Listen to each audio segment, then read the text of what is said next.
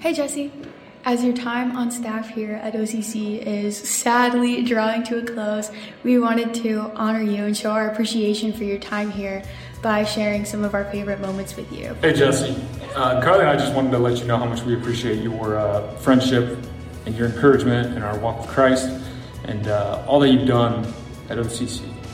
And we're excited for you and your family as you move forward with your journey. Hey friend, B. Ryan here. Gonna miss hearing that around the office. God's got great things in store for you in this next chapter of life, and I can't wait to hear about it. Gonna miss you, bro. Hey brother, man, I am so gonna miss you. I'm so thankful for the time that you've shared here at OCC. You've made the staff as a whole a lot healthier and a lot better. You've made me as a minister much sharper. And man, I just gotta say too, you've shown me what it means to truly be a friend. Hey Jesse, I just wanted to thank you for your part in making our family feel so welcome at OCC. We've appreciated your friendship and guidance. We wish you and your family nothing but the best in this next season of life. From the time we interviewed with you, we knew that if you came on staff, you would make us better. And you did. I want to thank you for what you've done for our staff, for our church, for me personally. Because of you, we have staff values, and you've always held them. You've created the discipleship pathway, you've created the discipleship boot camp, and long from now, those are going to be things that we're going to be known for because those are part of our DNA. You have made us better. You have made me better. Thank you so much. And Jesse, I know there's been many occasions where people have confused you and I. And at first I found this very surprising because I didn't think we looked much alike. But when you really think about it, we do both have the same rugged good looks as Steve Rogers, so I can see that. But you're the one that sounds like Mr. Rogers, so we're definitely different people. I'm really gonna miss our friendly banter, jumping out and scaring you, and I'll even miss coming back to my computer to find what ridiculous picture you have changed my computer background to. But I'll tell you what I won't miss.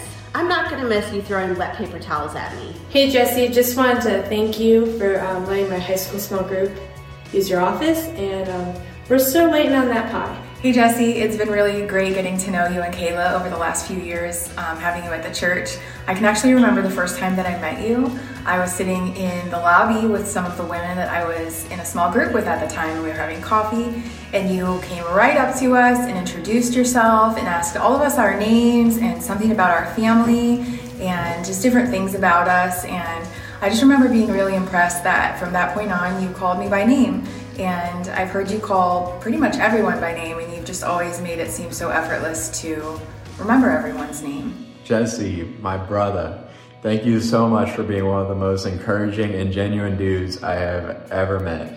You're an incredible friend. Even after I was the sole reason you were locked out of your house and had to do a forced break-in entry through your glass screen door. We're gonna miss you. Hey Jesse, just wanted to say how much I appreciate you and how you have blessed OCC.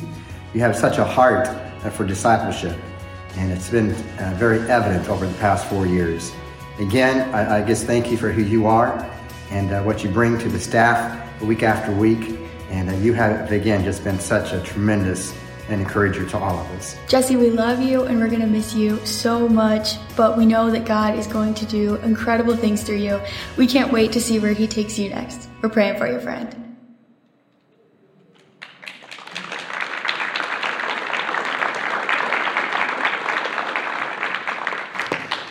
Wow, I did not know they did that. Yeah. I don't even know how to start after that, right? Yeah. It's a gift. Could I pray for us? Well, Father, I thank you that you're the one who shapes us. God, I think of the journey you've had me on in my life. And the man I am today, and any interaction I've had with someone here at OCC is only because of you. It's only because of the way that you loved me, and the way that you chose me, and the way that you love each of these people and you choose them. It's only because of you. And God, I just thank you. I thank you that we get to participate in that and that we get to be yours. Lord, would you speak to us this morning and shape us, mold us? We want to be more like you. We want to become more like you today, Jesus, and every day. Thank you for your work in us, Lord. It's in your name, Jesus, that we pray. Amen. Oh, well, thank you. Well, now that they did that to us all, who can we blame for that? You, John? Can we blame you for those tears? Happy Thanksgiving. And happy Christmas. I love that the Christmas trees are up for my last sermon because I love Christmas. Anyone else have their Christmas stuff up from wait, you might not agree with this yet, like early November? Early November? Yes. Okay. No, only one person? Wow. Okay. Well, I'm kind of on the fringes here. But for weeks, I've been drinking my peppermint mocha creamer under the light of the Christmas tree while my cat cuddles with me. So I threw out my man card a long time ago. It's not a very manly thing to admit, but I love it. I love Christmas. I love traditions. I love the holidays as a whole. But one of the things that's a tradition in many holidays, and for many of us, are meals, right? We sit down to meals together. We share meals with our family. You probably, who shared a meal with their family this past week or someone in your life? We eat big meals together. We humans, we love to eat. Anyone else here love to eat? Give me an amen if you like to eat. Yeah. All right. We love to eat. I don't know what it is necessarily about food, but it brings us together. It's a commonality. I'm not sure if I've ever met someone who doesn't eat, right? We all eat. And when we get around a table and enjoy a meal together, it brings us together. At meals, sometimes we catch up on life, or we sit in silence, depending on your family, or we say awkward things to each other that maybe we regret saying afterward. But we've all eaten meals together, and maybe you've even been asked the question, what would you eat for your last meal? What would you eat for your last meal? But if you got to decide, what would you eat? People on death row do get to decide that. They know their final meal is coming. They get to decide. But what would you eat for your last meal? I want you to turn to your neighbor. Tell him, what would you eat for your last meal? I mean, seriously, do it.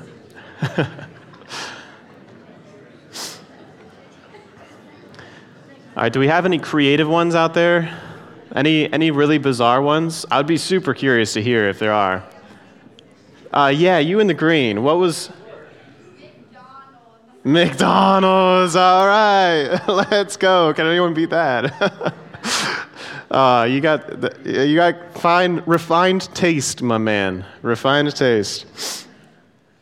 So imagine with me, you're sitting down for your last meal, McDonald's, and at this meal, what becomes important to you?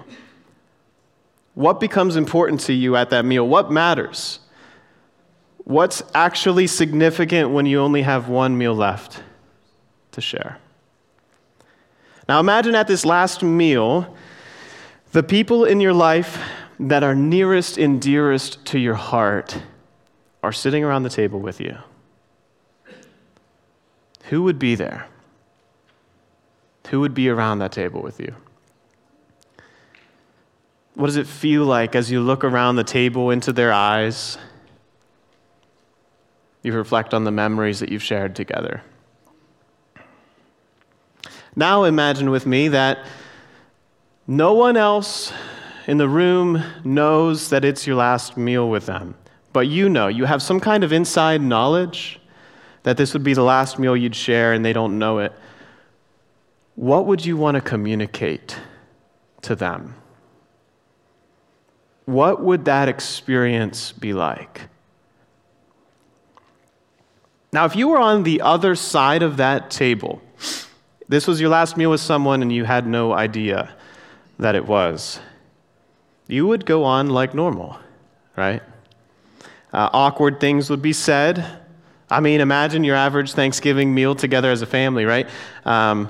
Family tensions, people bickering or saying things or avoiding saying things, or passing around like passive-aggressive statements like you passed the gravy, just like stuff gets flying. But we've all shared a last meal with someone and maybe didn't know that it was our last meal and maybe even said things that we regret at that last meal. Well, today, we're going to step into a meal in Scripture that has all of this present. All of the emotions and experiences I just talked about are present at this meal. The air's thick with a tension that you could carve through with a Thanksgiving turkey carving knife, right? The air's thick.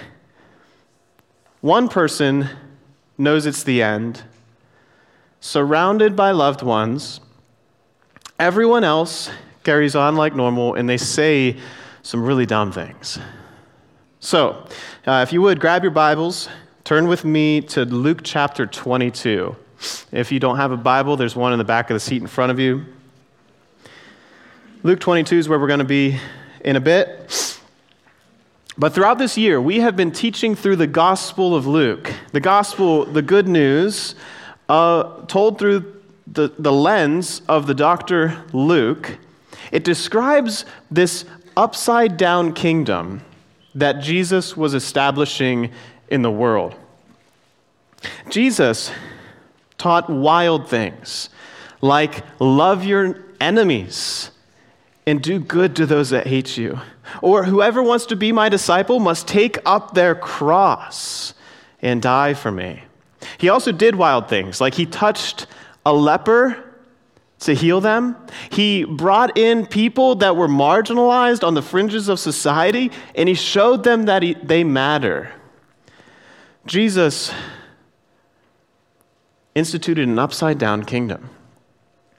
And so Jesus, he began his ministry with this bold declaration in the Gospel of Luke, in Luke chapter 4, where this is kind of like the mission statement of his life, but it's also a prophecy from the gospel, or not the gospel, the prophet Isaiah. And so it said in Luke chapter 4, verse 18, Jesus, he sits down and he reads this from a scroll. "The Spirit of the Lord is on me, because he has anointed me to proclaim good news to the poor. He has sent me to proclaim freedom for the prisoners and recovery of sight for the blind, to set the oppressed free and to proclaim the year of the Lord's favor." For centuries, the Jewish people, they had longed for, they looked for a Messiah, someone to save them, to rescue them, to proclaim freedom for the prisoners. And they were looking for someone who'd come with military might and save them, their Messiah. Well, right after Jesus quotes this scripture, he says, "This is fulfilled in your hearing today." Jesus claims to be the Messiah, but he ends up being not what anyone expected. This upside-down picture of what anyone expected. But the history of Israel, it was plagued with oppression and hardship up until the point in history that we're talking about, and so they wanted rescuing. In all of their history, they faced hardship and persecution. For example, hundreds of years before Isaiah, the prophet, they'd been enslaved by Egypt for over 400 years. And it was only through the miraculous work of God that they were set free. God used Moses to bring 10 plagues to the oppressive nation of Egypt. And in this final plague, every firstborn in the nation of Egypt died, except those that followed God's command, and they put the blood of a spotless lamb over the tops of the doors, the sides of their doors. These homes were passed over. They were spared from the plague. And so to remember this Passover, this moment in time where God had to bring pain in order to bring freedom, the Jewish people, they began eating a meal. They began eating a meal every year in which they commemorated the Passover. This Passover, it was celebrated in the spring on the 14th day of the 7th month of the Jewish year. And so it was a great banquet, a big celebration where they had to get prepared for it. They purchased an unblemished lamb and the other food necessary for the meal. They sacrificed the lamb at the temple, roasted the lamb, arranged the room with couches and pillows to recline on. They got the wine to drink and made sure that everything was set and in order for this commemorative, celebratory meal. And so this is the meal. This is the meal that's happening when we step into the scene in Luke chapter 22. So the disciples are all coming together. And the Gospel of John actually tells us that Jesus greeted them by washing their feet, by taking on the nature of a servant and washing their feet. That was not something that the host of a meal would do. And again, Jesus does everything upside down. And so this meal, it starts off already awkward and confusing, but imagine that you are one of the disciples sitting at the table with Jesus for the Passover meal to remember this time in history when God brought freedom from pain. You're sitting down at the table with him. You are one of his loved ones, and you're joining him for Passover. Luke chapter 22, verse 14.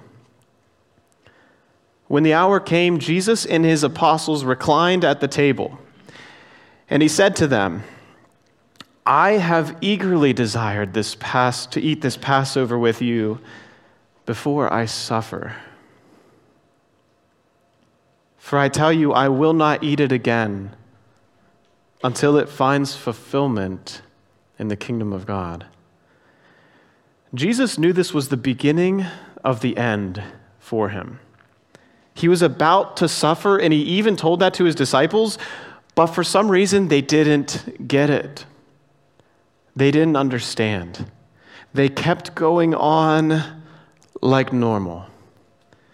Jesus knew this was the last meal he would share with these individuals that he'd grown to love like family. Imagine what it was like for Jesus looking around into his disciples' eyes, knowing that this was the last meal he'd share with them. This was his goodbye. But they didn't know it. So Jesus continues in verse 17.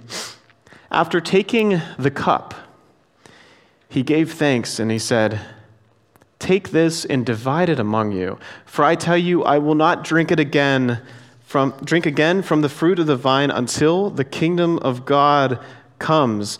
Now, the kingdom of God that Jesus has referenced here twice, what's he talking about? He says the kingdom of God will find its fulfillment, the kingdom of God will come. What does Jesus mean? So first we need to understand that prophecies in Scripture often have a now but not yet fulfillment. So in other words, the prophecy gets fulfilled in the now or in the short term, but it will get fulfilled in more fullness at a later time. So Jesus here, he's speaking in two parts. First, that the kingdom of God would come. And it came when Jesus died and rose again. The kingdom of God came to earth when Jesus ascended into heaven. But also, the kingdom of God was yet to reach its full fulfillment, and it is yet still at his second coming. But in other words, when Jesus died and he rose again, he changed everything. He established a new reality for all people because the kingdom of God came, and it is yet to fully come. And so Jesus chose to institute this new reality with a new meal. He continues in verse 19. And he took bread, that's Jesus, gave thanks, and broke it. And he gave it to them, saying, this is my body given for you. Do this in remembrance of me. In the same way, after the supper, he took the cup, saying, this cup is the new covenant in my blood, which is poured out for you. He gave thanks. He broke bread, gave it to his disciples, and told them to eat it in remembrance of him. And then he took some wine and told them that this wine was blood of the new covenant. Drink it and remember him. So in the Old Testament, in the history of Israel, the people of God lived under a covenant with God, an agreement with him where they had to make ritual sacrifices in order to be cleansed of their sin. There was this giant list of laws and behaviors and rituals that they needed to do in order to be right with God, in order to be righteous. That was their covenant. And now, if they didn't follow the law, they would face condemnation. Many of us kind of slip into this old covenant mentality where we begin to measure our spiritual life by a list of do's and don'ts, by a world of laws and regulations that we think that if we can only keep them, we can be good enough for God. But Jesus said he was establishing a new covenant by his blood. A new agreement between humanity and God, where no longer would a person be measured by their works, by their righteousness, but instead they would be measured by the righteousness of Christ. His sacrifice was once for all.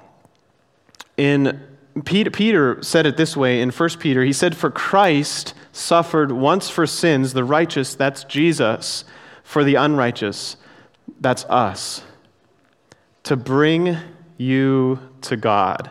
This is the new covenant.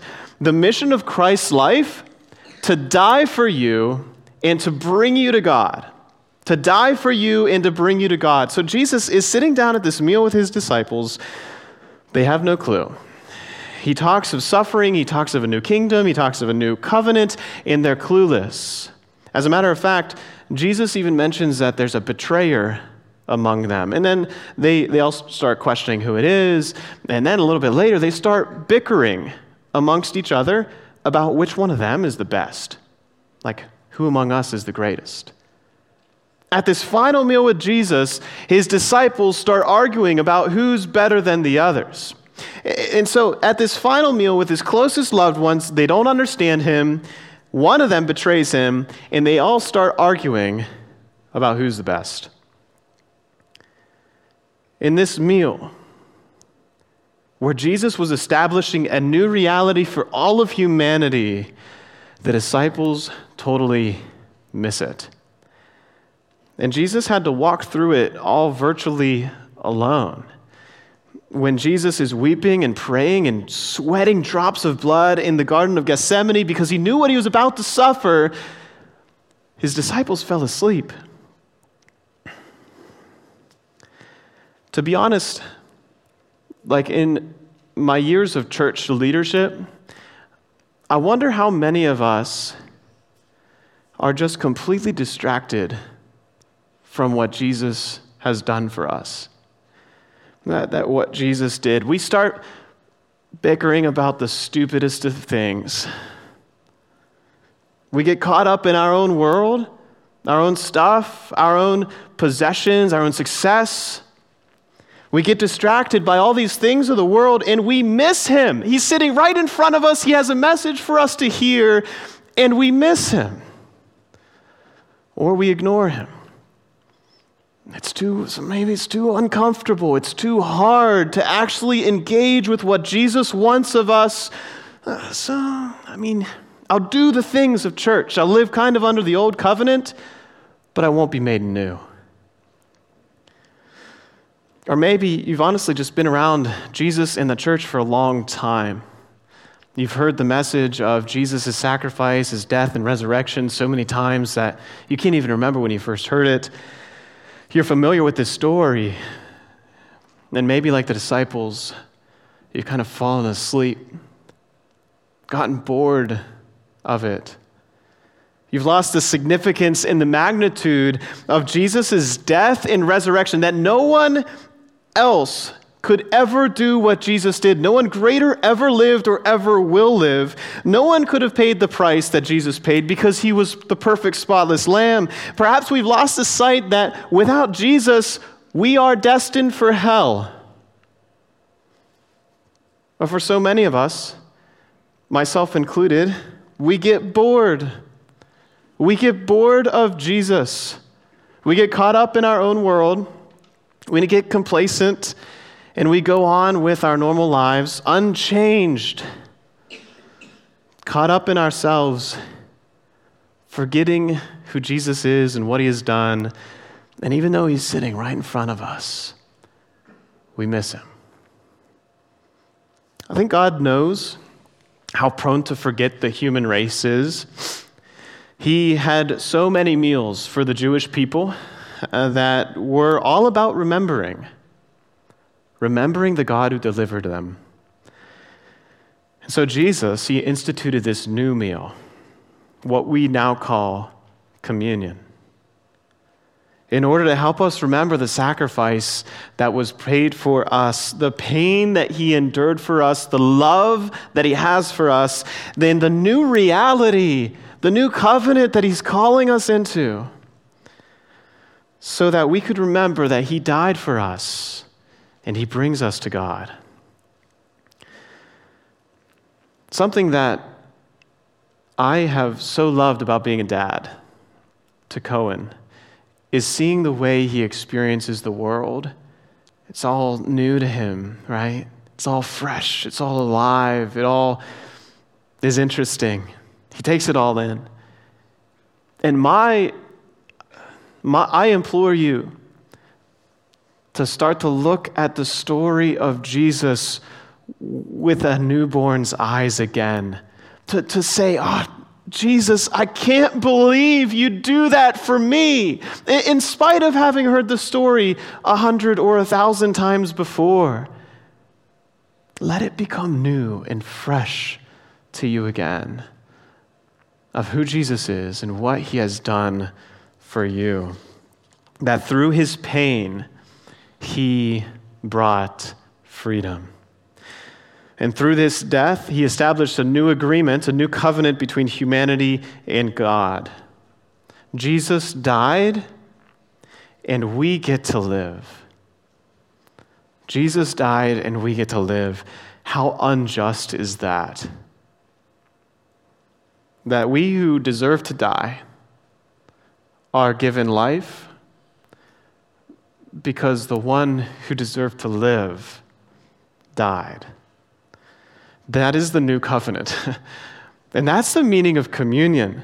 That is the good news of Jesus. That is the very thing that can change your life forever. And so we're going to share a meal with Jesus now, the communion meal. You can get out your communion cups. This meal where we remember him. Where we remember him. And even though his disciples, they didn't realize what he was about to do, we know it. We recognize it. And Jesus, we won't fall asleep on you. Come to the table. Come to the table. Sit down with Jesus and remember him. What does he want to speak into your life at the table today? What would Jesus say to you if you were sitting down at the table to share communion with him today? Maybe that you're unconditionally and radically loved by him. Maybe that you're fully forgiven no matter what is in your past. Maybe that you need to die to yourself and live a new life. I don't know what it is for you, but I want to give you some time to reflect on it. What does Jesus want to speak into your life today at the table? Over these next few minutes, the worship team will be playing a song. And you can sit with Jesus. I want you to take communion at your own time, at your own pace during this song. Take the bread and the cup whenever you're ready. But as you do, remember this bread. It reminds us of the body of the man who paid everything for you. And the cup represents his blood and the new covenant that he invites you into. Let me pray for us.